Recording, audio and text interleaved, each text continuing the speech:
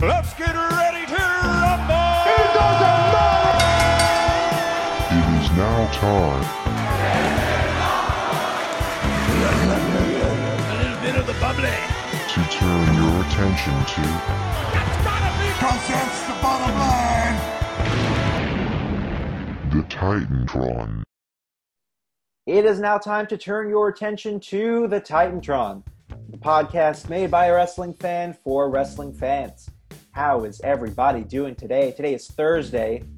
It is election season here in America. Election day was on Tuesday, but we are still waiting on the result. Hopefully we're going to get it by tonight. Probably we're going to get it on Wednesday, but I don't know. We're still waiting on Nevada, still waiting on Pennsylvania, a few other states. So New York already got their votes in. We're staying blue for this 2020 election. I don't know, it's looking like Biden's going to pull up with this win, but we're going to have to wait and see. But until then, let's get some self-promotion out of the way before we get straight into this episode. Of course, the Titantron is on Anchor, Spotify, Apple Podcasts, Breaker, Radio Public, you name it, we're there, all of your podcast streaming platforms. But more specifically, and for the first time ever, I can officially say that we are on YouTube. YouTube's honestly going to start becoming our primary home for the Titantron. The channel has already around 20 subscribers, so thank you to all who dropped a subscribe within the last few days. Make sure to leave a like on this video, as well as our first video of the second season, which was our Hell in a Cell review. If you haven't done so already, make sure to give that a watch and a like. Special thanks to Keanu and Ali for coming on that episode. They should be back for when we return to Terrier TV later on in the month when we review Survivor Series. It's the 30th anniversary of The Undertaker. So going to look forward to seeing what we have to say about that. If you haven't already, make sure you follow me on Instagram at the Titantron Podcast. We have officially reached 100 followers, so thank you to all who have followed in the last few days. We had a huge spike in followers. Make sure to follow and to leave a few likes on my more recent pictures. One of my favorites was the Retribution Name Generator. The name generator. You give in your birth month and your favorite color, and it will generate a name for if you were to join Ali's Retribution. So looking forward to seeing what your names are in the comment section below. But speaking of Retribution, let's get straight into today's episode. Of course, here on the Titantron, we give you your information and we get you the hell out of here because I know that that's what you want. You want to be informed on the latest for wrestling and you want to go about your day. And I'm here for you. Don't you worry. I got you. I got you. So today on the Titantron, we're going to be talking about the current state of Monday Night Raw, what I like about Raw, what I don't like, and we're going to tie it all back to this last episode of Raw. A lot to talk about and not enough time to do so, but we're going to narrow it down to really 3 topics. We'll get into that in a second. And then later on in the episode, my feature for today is my Mount Rushmore of the WWE. Not professional wrestling. Maybe we'll revisit that in the future one day. But for today, we're just going to be talking about the 4 cornerstones that I believe to be are the faces of the history of the WWE. So looking forward to talking about those 4 names. But before we get into all of that, and I'm looking forward to doing so, but before that, let's talk about Monday Night Raw. Raw has been a very mixed bag as of late. There's a lot of good going on, and there's a lot of equally as bad. And that's honestly been the case for ever since we stopped doing the podcast for a little bit. I think it was around Money in the Bank. And honestly, it's been the same. You know, you have a lot of good things happening on Raw, but at the same time, you have equally as meh or honestly just trash. One of the good things that I have liked as of late is the Firefly Funhouse. Of course, we all know Bray Wyatt is a mastermind both in and out of the ring, and especially with this revitalization of his character in the Mr. Rogers-esque Bray Wyatt mixed with The Fiend, you can't go wrong there. But once you add now Alexa Bliss into the fray of the Firefly Funhouse, it just adds layers not only to the Funhouse, not only to Bray, but it also adds layers to Alexa. We've seen a different side of Alexa Bliss as of late, and honestly, if she wanted to, whenever she retires from wrestling or takes a break, I could honestly see her going into Hollywood and perhaps making some movies, some blockbuster movies and starring in those roles because she is really good as an actress. I think she would be the first woman in WWE to do so, to make that jump. But I guess you could say Becky Lynch, but that's more of WWE Studios and, you know, the Marine and stuff like that. But we'll get back into Alexa in a minute. let's talk a little bit about Bray, because he is now finding himself in the WWE title picture, and honestly, I don't like it at all. Randy Orton is already overwhelmed with challengers as it is. You know, we have Drew McIntyre, we have now The Fiend, The Miz is still looming in the background, and of course, we have Roman Reigns, who he's fighting at the next pay-per-view. Way too many challengers right now. I feel like we should just be focusing in on the Roman Reigns match.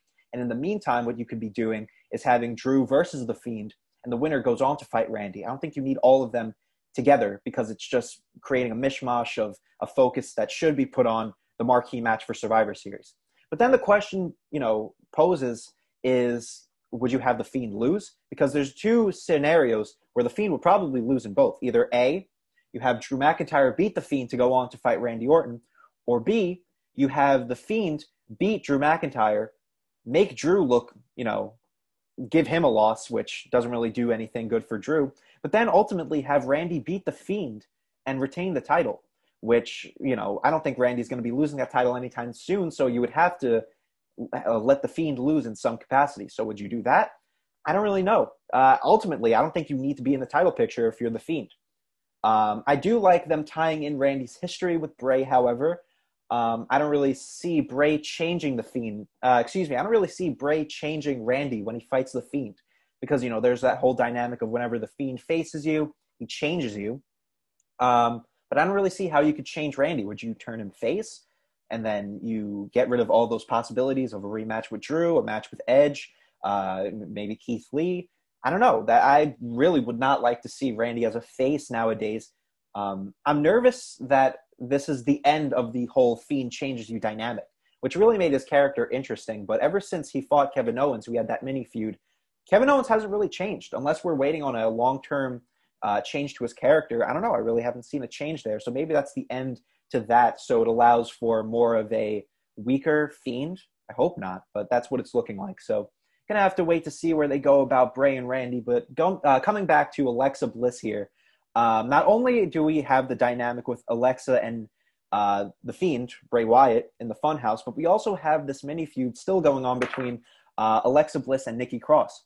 Now, I'm sure that they are still building up to this one-on-one match, which I am very much looking forward to. I'm hoping it's not at Survivor Series, because you still have a little bit of time to build up this feud, just because we have seen WWE excel in long-term booking, especially this year. There were some hits with Roman and Jey Uso and Bayley and Sasha Banks, but there were also a few misses with the Dominic Mysterio, Seth Rollins, Rey Mysterio, that whole mishmash that's still going on. So there is some potential to go long-term with this feud. I don't know if they will, but if they end it off at Survivor Series and we get a one-on-one match between them, it's probably going to be on the pre-show, considering, you have that brand versus brand warfare going on. And I don't think they would want to get rid of that kind of dynamic to the entire show. So, I really hope they do push it off to a TLC or, just sometime in the future, because this feud really is still intriguing enough to warrant me to want to see this one-on-one. I find it funny how Nikki Cross and Alexa Bliss have kind of swapped dynamics of their characters. Once Nikki Cross in NXT was the crazy one, and Alexa Bliss, I guess you could call her just normal. So now we've kind of swapped that with Alexa Bliss taking on the more dark role, the dark side, if you will, whereas Nikki Cross is kind of normal.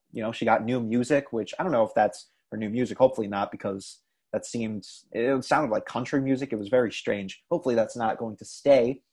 But yeah, I find it funny how we see that little swap in their characters. Very interesting. But at the end of the day, the Funhouse has been one of the more consistently great aspects of not only Raw, but WWE in general. So I'm really looking forward to seeing where they go about with this new Joker, Harley Quinn aspect of pairing Bray Wyatt with Alexa Bliss. Speaking of one of the better things that I've seen in the last few months this is more specific to Raw, the Hurt Business. For me personally, they've been the best stable in the WWE since, I want to say, the New Day. And that's a really good testament to how good this team has been. MVP, no pun intended, but still pun intended, has been the most valuable player in the company ever since his return. And helping him, taking Bobby Lashley out of that Lana storyline, which couldn't have done it sooner enough. So thank you, MVP, for that. But at the end of the day, he's helped all members of the Hurt Business in their own ways. I was a little nervous for the inclusion of Cedric Alexander coming into this group. I thought this was a way to, because this was around the time that Ricochet and Apollo Crews were still feuding with the Hurt Business and Cedric was with them. So I thought that this was a way to kind of turn on the Hurt Business from the inside out and eventually get Cedric in the United States title picture by feuding with Bobby Lashley. But at the end of the day, now that he's cemented himself as a member of the Hurt Business, I think this is the perfect opportunity for Cedric to thrive in a heel role, because I always say the best heels are even better. The best faces are always better heels.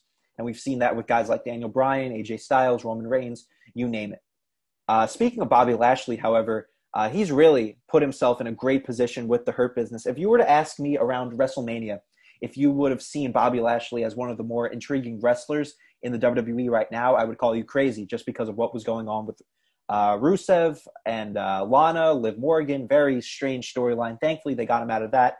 And now he has aligned himself with MVP and the rest of the Hurt Business. But for me, all I see for Bobby Lashley is two more things that he needs before he can retire and really accomplish it all, right? One of those is the world title. And the other is, and I don't even know if they could do it at this point, but the match with Brock Lesnar. I know that Bobby Lashley has wanted this match with Lesnar for as long as I have heard him talk about it. He really came back to the WWE with this match in mind. And, Brock isn't under contract with the WWE right now as far as I'm aware. But, I mean, there are ways that you could go about doing this where you can convince Brock to come back for this marquee match. Now, this would have to, we would kill two birds with one stone necessarily by putting the title on Bobby Lashley. Now, how would you do it? Well, I'm going to tell you. This is a little fantasy booking here. So basically, you can't put Bobby Lashley in the world title picture right now because I already talked about with The Fiend, there are way too many challengers. So what you do is you hold the title on Randy until WrestleMania, where he will drop it to Edge, where we can end the trilogy if you want to do I Quit, whatever stipulation. Edge ultimately becomes WWE champion. You want to do it at SummerSlam or Money in the Bank. Edge is going to be a transitional champion. He doesn't need the title. I think this is just to draw more attention to Mania as it is. But ultimately, at, let's say, SummerSlam, Bobby Lashley is going to beat Edge for the title. And now the Hurt Business has some gold, right? They have the gold in the WWE title. At that same event of SummerSlam, Roman Reigns is still Universal Champion.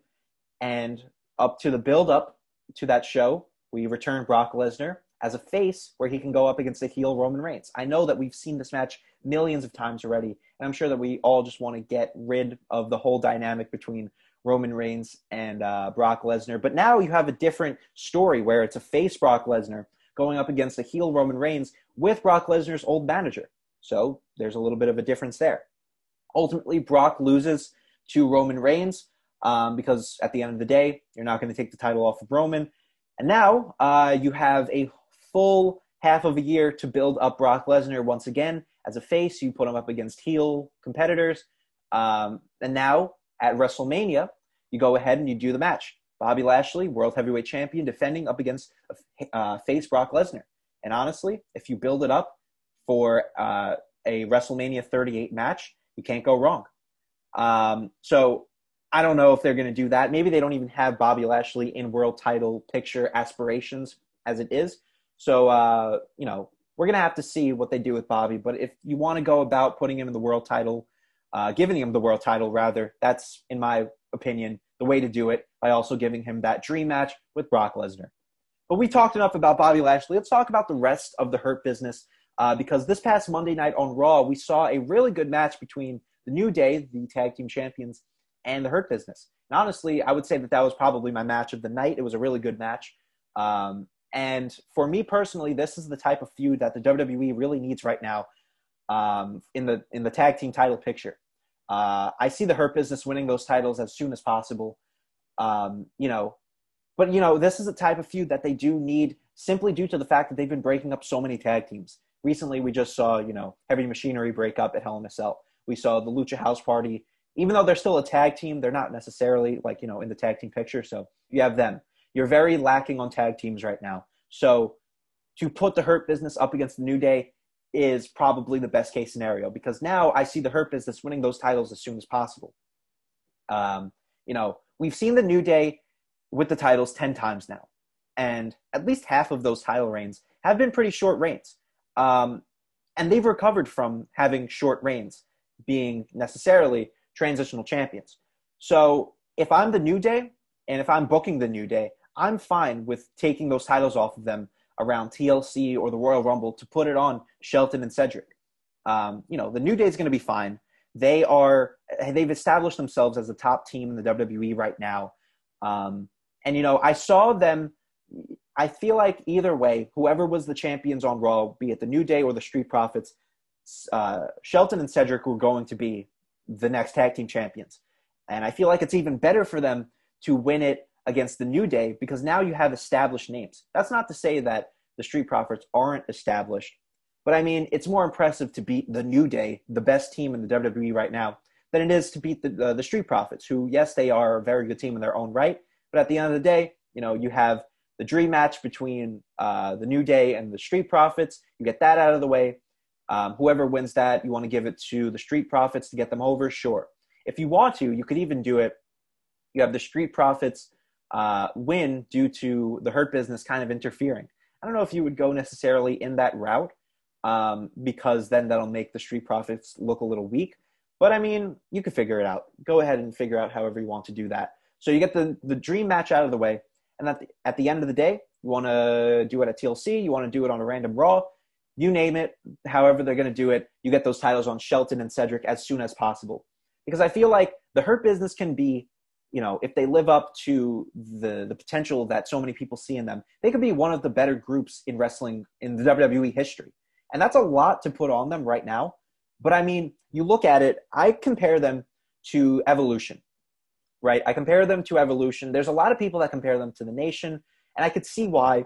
But necessarily, when it comes down to it, the Nation of Domination were there to create stars, not necessarily be a group. Rather, they were there to make new stars. More specifically, and at the forefront of this, would be The Rock. Whereas in Evolution, it was to create new stars in Randy Orton and Batista, but more so, it was there to build them up as a group. When you align yourself with someone like Triple H, sure, that gives you the rub, but all of a sudden, you're not a young star anymore. You're a star because you're in a group who hold all the gold, and you're Evolution. So that's why I see kind of the Hurt Business in a light of Evolution. You have three already established guys in Lashley, MVP, and Shelton with Cedric. And Cedric's going to, get a little bit of a rub off of these three guys due to the fact that they're all together as a group instead of, being separate. I'm rambling too much about this. Ultimately, I see a lot of potential in the Hurt Business to go forward from here. I'm really hoping that they do give them all the gold, be it, you keep the title on Lashley and you give the tag team titles to Shelton and Cedric, or even if you want to give everyone a title, how you can do it is step one, you give Shelton and Cedric those tag team titles. Step two, go ahead and give MVP the 24/7 title, because honestly, the 24/7 title needs something other than R-Truth, Akira Tozawa, and Drew Gulak, which I'm getting tired of seeing a repeated cycle of those guys. So give him the title. And at the end of the day, you still got the opportunity to give the world title to Bobby Lashley. So if you do that, give them all the gold, there you go. You have a big threat there on Monday Night Raw. So looking forward to seeing what they do with that group. But I'm also looking forward to, and not necessarily looking forward, but I'm intrigued to see what they do with another group on Raw, and that is, of course, Ali and Retribution. I have a lot to say on Retribution. There's so much to say about Retribution. I was one of those people who were very hopeful about the group. Once they debuted on SmackDown, they had a pretty good showing. Immediately, people were drawing comparisons to Nexus, and I could see why. But, at the end of the day, Nexus had an untouchable debut, and you can't really compare that, especially with goofy chainsaws and masks that hid random jobbers from ruining the SmackDown set. So wouldn't really put them in that category. But nevertheless, I was very hopeful about the storyline. When you have something as intriguing as Retribution,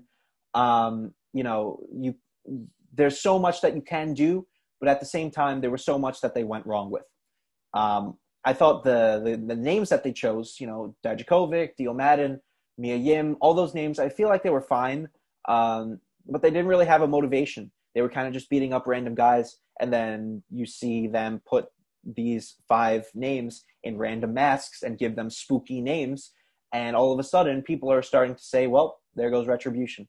But then here comes Mustafa Ali, and he has ultimately saved this group by giving them a purpose. Mustafa was really supposed to be the guy who was supposed to be in Kofi Mania. He got injured. Kofi kind of took the spot, and the rest is history. So this is kind of, even though they're not necessarily saying it, this is kind of Ali's retribution. And he's aligned himself with other guys who feel that they haven't gotten the spot that they deserve. And we were going somewhere with this. And then you feed them to the Fiend, and you lose to the Hurt Business twice in convincing fashion. And now you hit a roadblock a little bit, and now you don't really know where you're going to go. Ultimately, I'm nervous for Retribution, but I feel like Ali is such a good performer that he can really help this team out, save them in different ways. At the end of the day, I think they're going to be fine. They have merchandise on WWE Shop. They have, their own branding. They have all this stuff. So, they're putting some effort into this, and they're putting effort into this group. They're not necessarily just cutting them off. But what I don't like is that Retribution's kind of becoming a member of the system that they so swore to take down. They're selling their own merchandise on WWEshop.com. They are going on Raw Talk for interviews for the company. They are, just random stuff. They sign contracts with Raw. They have their own logo, which they have displayed on their own entrance and everything like that. They're coming out of the entranceway. I feel like there was a lot of potential to really make Retribution its own entity. But at the end of the day, they didn't necessarily go that route, and I feel like that's kind of hurting them. So I think there's still some leeway in saving Retribution. I think you can ultimately make them a dominant threat so long as you allow Ali to steer the course. Dio Madden, Dominic, Shane, and Mia Yim, they all have impressive looks to them. So I think they'll be okay as long as the booking from here on out is, puts them in a little bit of a spotlight. And now that I'm seeing Mia Yim, Reckoning, kind of challenge Asuka, that gives me a little bit of hope. Do I see her beating Asuka for the title? No, I don't. But at the end of the day, hoping that they do something with Retribution. Speaking of Asuka, let's talk about some other quick facts before I get into the second part of this episode about Raw. The women's division on Raw is very not good right now. It's suffering. That's very fitting because you look at the Survivor Series women's team and it's honestly hot garbage. They're pushing Dana Brooke to be the next Trish Stratus, and I can see it. Definitely, if you can get her to that level of star power, go for it. But I mean, you have like Dana Brooke, Lana, Nia Jax, my opinion on her. And it really leaves just Shayna Baszler. And I feel bad because, as much as I liked the pairing of her and Jax towards the beginning of the run when they went up against Sasha and Bayley as faces, now they kind of just switch them to heels all of a sudden to feud with Lana. And it's like when you have 3 names that I necessarily don't care about and then throw in 2 more to just add fluff to that feud, at the end of the day, I don't care. This is a really bad women's division, and it hurts because Asuka now has no challengers besides Reckoning. And they are going to, I guess they're going to do whatever they can to build up Reckoning if they go in that route. But I think the only way that this women's division can be saved is once 3 names come back. Those names are Charlotte, Becky Lynch, and if she decides to come back, who knows at this point, Ronda Rousey. We all know that Ronda Rousey and Becky Lynch is being predicted to be the Raw Women's Championship match for WrestleMania. I think if you go about doing that, you get the title on Ronda at the Royal Rumble, where you have her beat Asuka. In my eyes, that's a dream match right there, Asuka versus Ronda Rousey. You go ahead, let Ronda beat Asuka, and then from there, you have Ronda versus Becky, the singles match at WrestleMania, where Ronda would probably end up winning. And then from there, even if you want to, start building up the 4 horsewomen versus the 4 horsewomen if you want to go in that route. I don't know if anyone's still interested. I kind of am, That gives Shayna Baszler something to do. That gives, Marina Shafir and Jessamine Duke something to do, because ever since Raw Underground, which we'll get to in a second, got the boot, and they've kind of been not really doing anything. But they have been on TV, so kind of established name there. And it gives a little bit more of a dynamic to the whole Bayley and Sasha Banks thing. If you want to team them up together one more time to take on the 4 Horsewomen, you have that way to go about it. Will they go about it? Probably not. But if you want to bring back Ronda, that's probably the way that I would go about doing so. But until we get Charlotte, Becky, and Ronda back, I don't really see this Raw Women's division thriving in any way. Sure, Asuka's great, but at the end of the day, if you don't have any challengers for her, there's not really much that you can do. We already mentioned it just now. Raw Underground is gone. It was, in my eyes, a really good concept to draw some interest in the third hour, but again, it is one of those third hour things that WWE brings in, tries to garner some more attention to the third hour, and it ultimately didn't pay off. I liked the first episode of Raw Underground. I thought that was a cool dynamic, but once they toned it down, didn't really enjoy it as much. So we have to see where they go with that. Shane McMahon has just vanished from WWE ever since Raw Underground left. So a lot of unanswered questions there. I'm interested to see what they do with guys like Dabba-Kato and Arturo Ruas. Will they do anything? Probably not. But I think Dabba has enough of a look that they can find something for him. Honestly, if you go ahead and you just put Dabba-Kato and you have him managed by Shane McMahon, that's enough of a reason for me to be interested. I think Dabba-Kato drew enough interest that I would like to see him in a wrestling ring environment. Not necessarily Ruas or Riddick Moss, but if anything, Kato was enough of a character to, get some attention. So sucks that Raw Underground suffered, didn't live up to its potential, but at the end of the day, I'm sure none of us didn't see this coming. So that's enough about Raw Underground. And ultimately, if I have one thing to say about Raw, they were really helped out by this draft. They got a lot of cool guys coming in, helping out the mid-card division, especially. Just look at the men's Raw Survivor Series team. AJ Styles now with his bodyguard, which I think is a great pairing. Braun Strowman, Keith Lee, you still have that feud going on. Sheamus and, I know he's not on the team, but Riddle, now that he's called, Matt Riddle. Great mid-card. So a lot of challengers there just to, throw in some good matches. Looking forward to everything that they do with that. Hoping that we get a Keith Lee or a Matt Riddle push coming in soon. A lot of people were saying that they were dead in the water once they came to the main roster due to the name changes and the gimmicks and the clothes and the entrance music. But at the end of the day, I don't think Vince would be making these changes to these characters if they didn't see something in them. He wants to make them as marketable as possible. So I think you need to give them some time. Keith Lee is a supernatural freak of an athlete. He's going to do fine. Matt Riddle wouldn't be getting his name chopped if it wasn't to be more marketable to put on a T-shirt. And at the end of the day, Matt Riddle likes his new name. So we're going to have to see where they go with that. But that's really all I had to say on Raw. I feel like we have a lot of good and a lot of bad to talk about. But at the end of the day, it is stuff to talk about. So as long as Raw is a topic point, then I will be intrigued. Is Raw the A show? No, I think SmackDown's the A show now that we're on Fox, and there's more of an interest there for the blue brand. But at the end of the day, Raw is always going to be somewhat intriguing until we cut it down to 2 hours, which I hope is soon. When's that contract ending up? When's that contract wrapping up? I'm looking forward to seeing a shorter Raw, because 3 hours, too much. But we've talked enough about the current state of wrestling right now. Let's talk about our feature for today. I posted it on my Instagram at the Titantron Podcast. If you haven't followed already, make sure you go do so.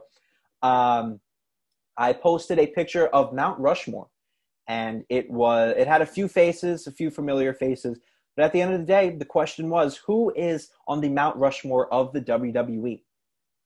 And I'm going to give you who I believe to be on that list. Now, some of these names are going to be controversial. Some of them are going to be expected. But at the end of the day, I hope that you take into consideration my thought process. I'm going to explain all of my names.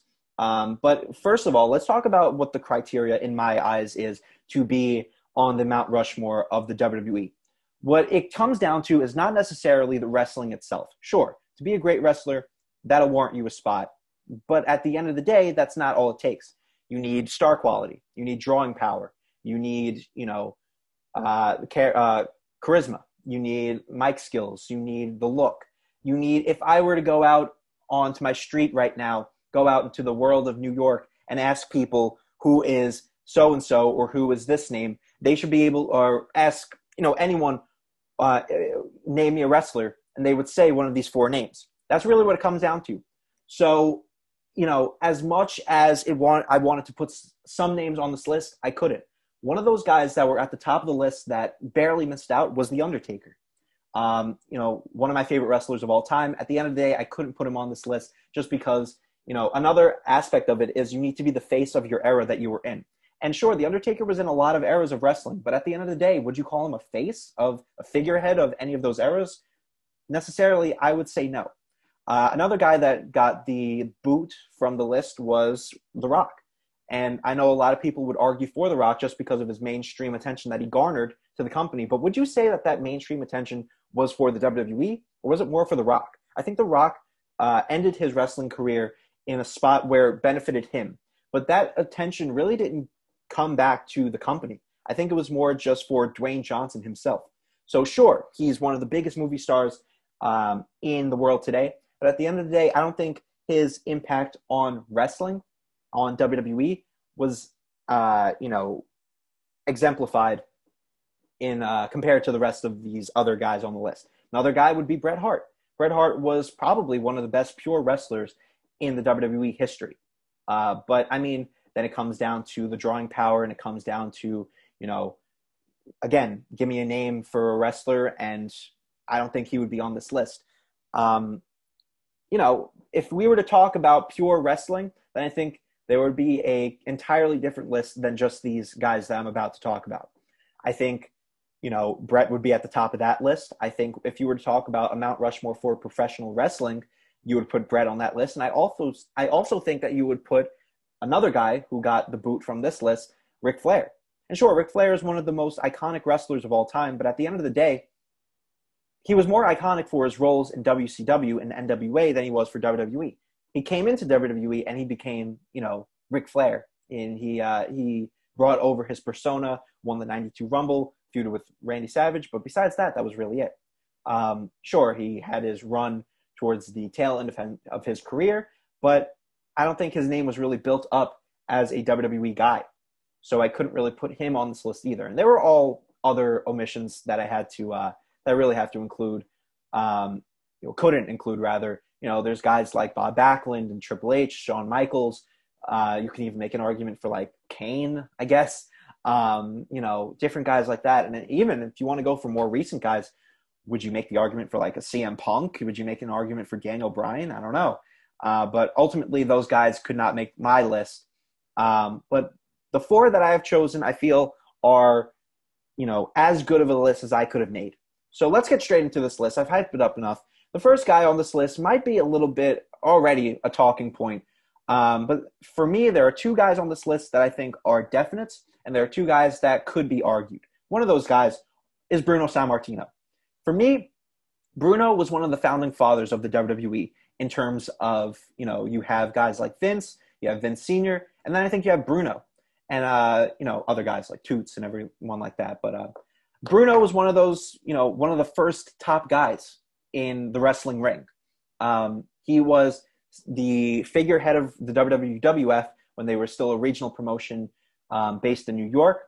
And then you just think about his story, how he basically embodied the American dream during a time when, there were so many. WWF really focused in on minority superheroes to kind of draw that attention. And they really did so with guys like Pedro Morales and especially Bruno Sammartino. He was honestly a real-life superhero as he's been champion for 7 years. Of course, he beat Nature Boy Buddy Rogers in, 17 seconds. And from there, he had a long 7-year reign where he sold out Madison Square Garden so many times, and a lot more times than any sports team or any other performer you really could think about has done before. So, in that regard, Bruno did a lot to put wrestling, the WWE, on the map, at least as a company itself. Sure, it was still a regional promotion, but at that time, Bruno was always the top dog in the main event. Wherever he went, whoever you put him up against, he was always going to be the guy that drew the mainstream not the mainstream attention, but he drew the most amount of eyes. When you went to Madison Square Garden, you weren't there to see, random guys like Chief Jay Strongbow, or you weren't there to see a Freddie Blassie. You were there. I don't even know if they were wrestling around the time of Bruno, but you know what I'm talking about. You weren't there to see those guys. You were there to see Bruno. And he was able to, bring up other guys in the main event spot and draw some more attention to those guys. So I think in that regard, Bruno did a lot for the business, years ago. And I'm talking about this as if I know, if I've seen every Bruno match. I haven't. But, when you talk about the impact that he's had on the WWE as a whole, I feel like there's nothing you can argue against Bruno being put on that list of Mount Rushmore as one of the, like I said, one of the founding fathers of the WWE. But speaking of, I mentioned the word mainstream. That brings me to my next guy, Hulk Hogan. When you talk about mainstream attention being brought to the WWE and to the idea of wrestling as a whole, Hulk Hogan in the mid to late 80s was that guy to bring in all of that. It started with Rocky III. And from there, we had the build-up to WrestleMania 1. If it wasn't for Hulk Hogan and if it wasn't for the mania that was Hulkamania, then I don't think there would be as successful of a WWE as there is today. Vince McMahon took a huge risk by going national. And if it wasn't for Hogan's physique and his character and his larger-than-life persona, I don't think there would be a WWE as we know it today. You want to talk about the build-up to WrestleMania. You have, the connection with MTV. You have The Rock and Wrestling. You have the cartoon that was based on Hulk Hogan. You have SNL and all the talk shows. Like I mentioned, Rocky III really put him on the map, got a lot of eyes on him. And then you bring it all down to WrestleMania 1, where you have the match where he tag teamed Mr. T. And that show was really for the mainstream audience. And from there, all eyes were on the WWF. He was this American figure who stood for everything good. Like you said, say your prayers, eat your vitamins. Every heel that he went up against was looked as a challenge, but at the end of the day, you knew that Hulk Hogan was going to prevail. He never lost. He would always go up against these guys, and he would be the top guy. You went to these wrestling shows to see Hulk Hogan. And that's really what it is. Sure, you went to see like Andre and Randy Savage and all these other guys, but at the end of the day, you were really there to see Hulk Hogan. He was this character that went farther than just being a WWE wrestler. He was, in many people's eyes, especially around this time period, if you were to ask someone to envision what a wrestler is, it would probably look like Hulk Hogan. And even nowadays, if you were to ask what a wrestler looked like, it would still probably be Hulk Hogan. He established this macho persona, with the red and the yellow, the red and the yellow branding, the huge biceps, and the, this patriotic American, great promo. You know what I'm trying to say. He is, in many eyes, what a wrestler looks like. Of course, that has changed throughout the years, which I'm going to get into why in this next name. But he put wrestling on the map. When the WWE went national, he was the figurehead. And it all came down to a lot of these iconic moments. I already talked about WrestleMania and the build-up to it. And then you talk about WrestleMania 3, slamming Andre the Giant. This marquee match that drew, at least the WWE wants to call it, 90,000 people in the Silverdome. Right? The Silverdome? I believe so. The Silverdome. Yes. I was comparing it to the Superdome. I pulled a Hogan there. Sorry about that. But, slamming Andre the Giant. That was a huge moment, and that is still what many people call one of the biggest moments in wrestling history. And then you have the feuds with Randy Savage and putting over the Warrior and, just everything. I'm not going to talk about WCW, but all the stuff he did with the NWO, that was also huge, and you all draw it back to the WWE. And, sure, there is the level of controversy when you talk about Hulk Hogan, especially in this day and age. And I understand that. But if we're talking about the WWE, and we're talking about their Mount Rushmore, for me personally, I feel like you need to separate the person from the character. And if we're talking about the character that is Hulk Hogan, he has been one of the most influential characters and one of the most influential wrestlers in wrestling history. If you ask anyone right now, they would probably know who Hulk Hogan is. I'm not going to lie. I could probably ask a random lady walking down the street, hey, do you know who this guy is? And they'll say Hulk Hogan. So at the end of the day, I feel like Hulk Hogan needs to be on this list. Controversy aside, he's done so much for the business. He's put wrestling on the map. And at the end of the day, got to put Hogan on the Mount Rushmore. I mentioned how the look of a wrestler kind of changed, and it's due to this name. I think you have to put Steve Austin on this list. He epitomized the change in wrestling around the 90s. You know, when wrestling was starting to take more of an edge, he was the figurehead of this rebellious generation, and he was truly the shift in the landscape of the WWE. That was the Attitude Era. You know, when WCW went to war with the WWF in the 90s, this was still around the time when the new gen was bringing up all these wacky characters. You had a Trash Man and a Doink the Clown and all these different names. And at the end of the day, you know, you would have these guys not really be interesting. Whereas you switch over to WCW and they put some interest with some older established names from the WWF, and you have the cruiserweights, and you have more of a focus on the mid card, and you know all this different stuff, actual wrestling. So when Vince came on national TV and said the era of saying your prayers and eating your vitamins was over, and truly kicked off what the Attitude Era was, you had Steve Austin, who, sure, he started off in ECW and not really established his name there, but you know he showcased what he could have done, and he brought that in a much more emphasized way in the WWF. And that's really what it came down to when Austin was the main guy who drew the ratings in the Monday Night War. And at the end of the day, Austin was the guy who won the war for the WWF. You know, his iconic catchphrases, the merchandise he sold, who knows how many shirts of Austin 316. And of course, the storyline in the WWE with McMahon versus Austin, you know, bringing to life this idea of sticking it to your boss, sticking it to the authority. It really brought WWF alive out of the war. And I don't think we would have seen a type of WWF whereas we see it right now if it wasn't for guys like Austin, more specifically Austin. Similar to Hogan, he had multiple moments that stand out as the best in wrestling, as the most iconic moments. And he garnered a lot of mainstream attention, especially around this Attitude Era. You know, those years, 97 to 2001, like we say, it's probably the golden age of wrestling just because of how wacky everything was, how everything was must-see. Every week you had something going on.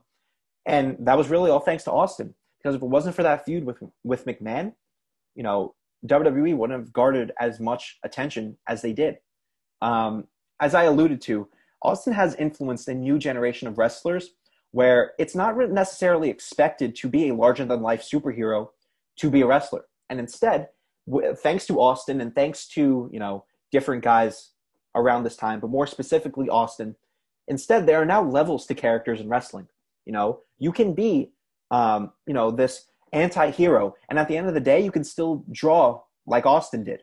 You know, so now we've seen characters like CM Punk and Daniel Bryan who aren't necessarily an idea of what a wrestler should be, but at the end of the day, they have been some of the most influential and most important wrestlers in wrestling history. So I think that's all thanks to Austin for going ahead and sparking this new age in wrestling that is carried over to this day. So yeah, that's all I really had to say about Austin. Those two names, Hogan and Austin, are probably undisputable. You can't dispute the fact that these two are the most important wrestlers in WWE history, let alone wrestling history. But now we come back to the controversial picks, and it all comes down to this last name. And if I say the word controversy, you probably already know who I'm going to name. And I already see a lot of people disagreeing with me, and I understand that. John Cena. John Cena is one of the I was about to say the four horsemen. Sure, one of the four horsemen of the WWE. He's one of the most controversial figures in wrestling history, period. You know, we're talking about a time of the ruthless aggression era where it wasn't necessarily the Attitude Era, but it wasn't necessarily, you know, the PG era. When you want to talk about the PG era, we made that transition from ruthless aggression where we still had an edge to wrestling. Now, in 2008, when we turned to a more PG-like environment, kid-friendly, I guess you can call it, he was the guy that carried that torch into that era. And love him or hate him, he carried that torch as well as he could have. He still garnered that mainstream attention that, like I keep saying, it's all about the mainstream. He kept the eyes on the product, which, ultimately he did so much for wrestling that it allowed him to break into Hollywood. So now that brings up the question, well, why didn't I include The Rock? Sure. At the end of the day, I feel like Cena did more for the WWE in terms of the mainstream than The Rock did. Like I mentioned before, I think The Rock's Hollywood success ultimately benefited him more than it did benefit the company. Whereas I feel like everything that Cena's done as far as third party, you want to talk about Hollywood, Make-A-Wish, everything that he's done, TV, the albums, everything. I feel like that was all done with the mentality of this is making the WWE, keeping it relevant during a time when it's really hard to. He transitioned the company into an age where, we would see a lot more social media being taken into account. We would see, viewership of television go down, but not necessarily interest. Sure, the interest was, lacking than it was in the Attitude Era, but at the end of the day, Cena did everything he could to keep the interest as high as he could, and he succeeded. He was excellent on the mic. He was a great promo. He was believable when he needed to be. His skills in the ring grew as he got older and as the competition got better. He honestly adapted to the new age. We saw around 2015 with the United States Open, the United States Championship Open Challenge. He would go up against these guys like Sami Zayn and Neville and Kevin Owens, and he would adapt and he would bring out new moves that we'd never seen before. Whereas towards 2010, 2011, we would say, sure, Cena buried some talent. Sure, we could make that argument. Cena did bury talent. The Nexus should have gone completely different. Bray Wyatt should have came up on top on that feud. Ryback honestly could have been WWE champion around that point. I feel like maybe it was a little bit too soon, but in the situation that he was in, he should have got the title. Sure, you can make those arguments. But at the end of the day, when it came down, I feel like you can't argue the fact that if you had any doubts about Cena burying talent, he's saved himself ever since these last few years in the company. He put over Styles, put over Ambrose, he put over Wyatt, he saved him. All these different guys, Roman, he put over Roman. Tried to make him the new face of the company. Is that working? I guess now kind of, but at the time, no. But he put him over. So he's given a lot back to the company, a lot back than a lot of other of these names have. You draw it back to Hogan. He didn't want to lose ever, even in his 2000s days where he beat guys like Orton and, lost cheap to some guys, even guys like Stone Cold, who when Brock Lesnar was being, of course, the next big thing, he didn't want to lose to him at King of the Ring. So he kind of just walked away from the company. I'm not sure if I have that exact story right, but you know what I'm talking about. Whereas Cena, sure, he's refused to lose on some occasions, like the Nexus, that whole thing. But at the end of the day, these last few years, he's really given a lot back to the company, which I think needs the credit that he deserves. So, I mean, you could argue against it. You can argue for it. For me personally, Cena has to be on the Mount Rushmore of the WWE for everything that he's done for the company. Honestly, if there was ever to be a guy to take off of Mount Rushmore, I feel like Cena wouldn't even be that guy. If anything, I think Sammartino would be that guy. And then in that case, if I think about it for long enough, I'd probably swap out Undertaker and to put into Bruno's place. But for me personally, I feel like this is as good of a list as I could make. Sammartino, Hogan, Austin, Cena. And that's it. That's really all it comes down to. I think, there are some points to be made for these guys and there are some points to be made against these guys. At the end of the day, picking a Mount Rushmore for anything is so hard. You think about the Mount Rushmore, not only for wrestling, think about sports, think about entertainment, you think about, presidents, anything. It's so hard because it's the top four names who have not necessarily been the best, but have put their the topic of what the Mount Rushmore is for over the edge and have defined it to be what it is. So, I mean, when I think about that criteria, that's really what it comes down to. These four names, they've really done so much for the company as it is that I don't see you arguing against them. So that's my list. You have Bruno Sammartino, Hulk Hogan, Steve Austin, and The Rock, John Cena as your top 4 names for my Mount Rushmore. For me personally, I think that this is a perfect list. But at the end of the day, my opinion is never perfect. So I want to hear from you, you folks at home. Who do you think is on the Mount Rushmore of professional wrestling? Type down in the comments below. Write it on my Instagram post. Contact me in any way. I want to know what you think is the Mount Rushmore of the WWE in particular. If you want to go professional wrestling, we'll talk about that at some point. Let me know what you have to say. I'll read some comments on the next episode. Sure, why not? We'll see. I'll shout out some people and see what they have to say. But until then, I would say that this has been a pretty successful episode of the Titantron. I want to thank you all for our second episode of the second season. We're wrapping this up here. Make sure, if you haven't already, follow my Instagram at the Titantron Podcast. Once again, 100 followers. Can't thank you guys enough for that. Leave a like on this video. Leave a like on the last video. And subscribe. Those are really going to go a long way. We've already hit 20 subs, but I know that we can keep that growing. We've hit 20 likes on the last video, but I know that we can keep that going. And let's try to match our let's try to match our like count on this episode. Looking forward to seeing what you guys can do there. At the end of the day, I want to thank you guys for tuning into another episode of the Titantron. I will be back on Friday to talk. Just going to have to wait and see, I guess. I don't really know yet. But at the end of the day, I want to thank you guys for yet another successful episode. I will see you guys next week. But until then, take care.